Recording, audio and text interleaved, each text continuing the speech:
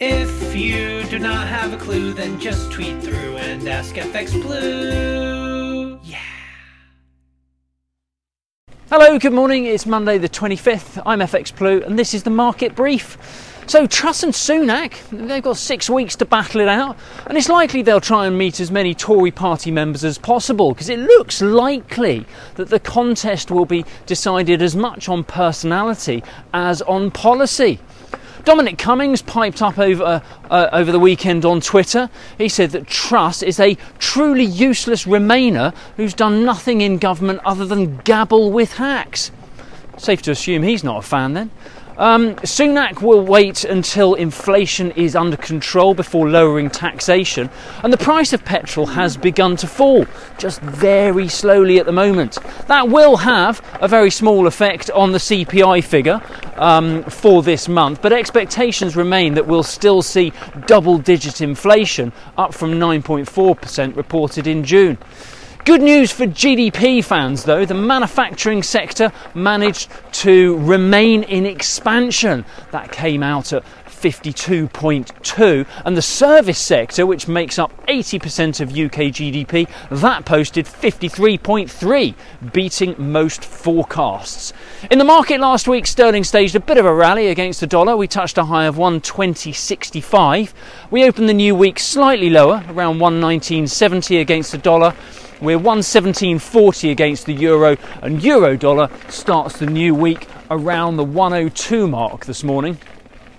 Over in the US, when the Fed started to hike rates earlier in the year, forecasts for the neutral rate were around 2.5%.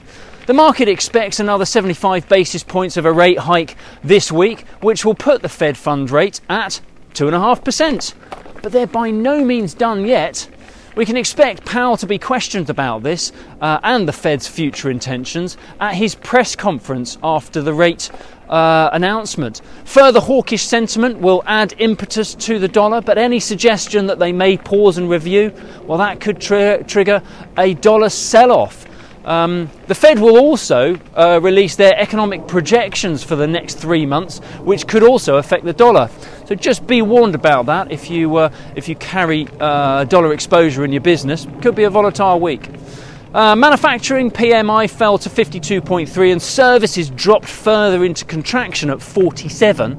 But the US economy is not as reliant on the service sector as other G7 economies like the UK, but it's still a warning shot nonetheless.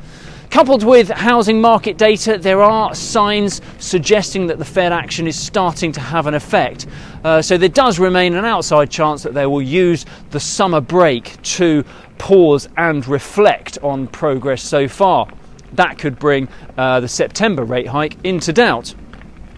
Last week, the dollar index had a shallow correction. We fell to around 106.10, but the Fed meeting has potential to give that a good kick in either direction, depending on the tone that Powell strikes on the day. Keep an eye on that one. That's it from me. Join me again tomorrow. If you do not have a clue, then just tweet through and ask FX Blue.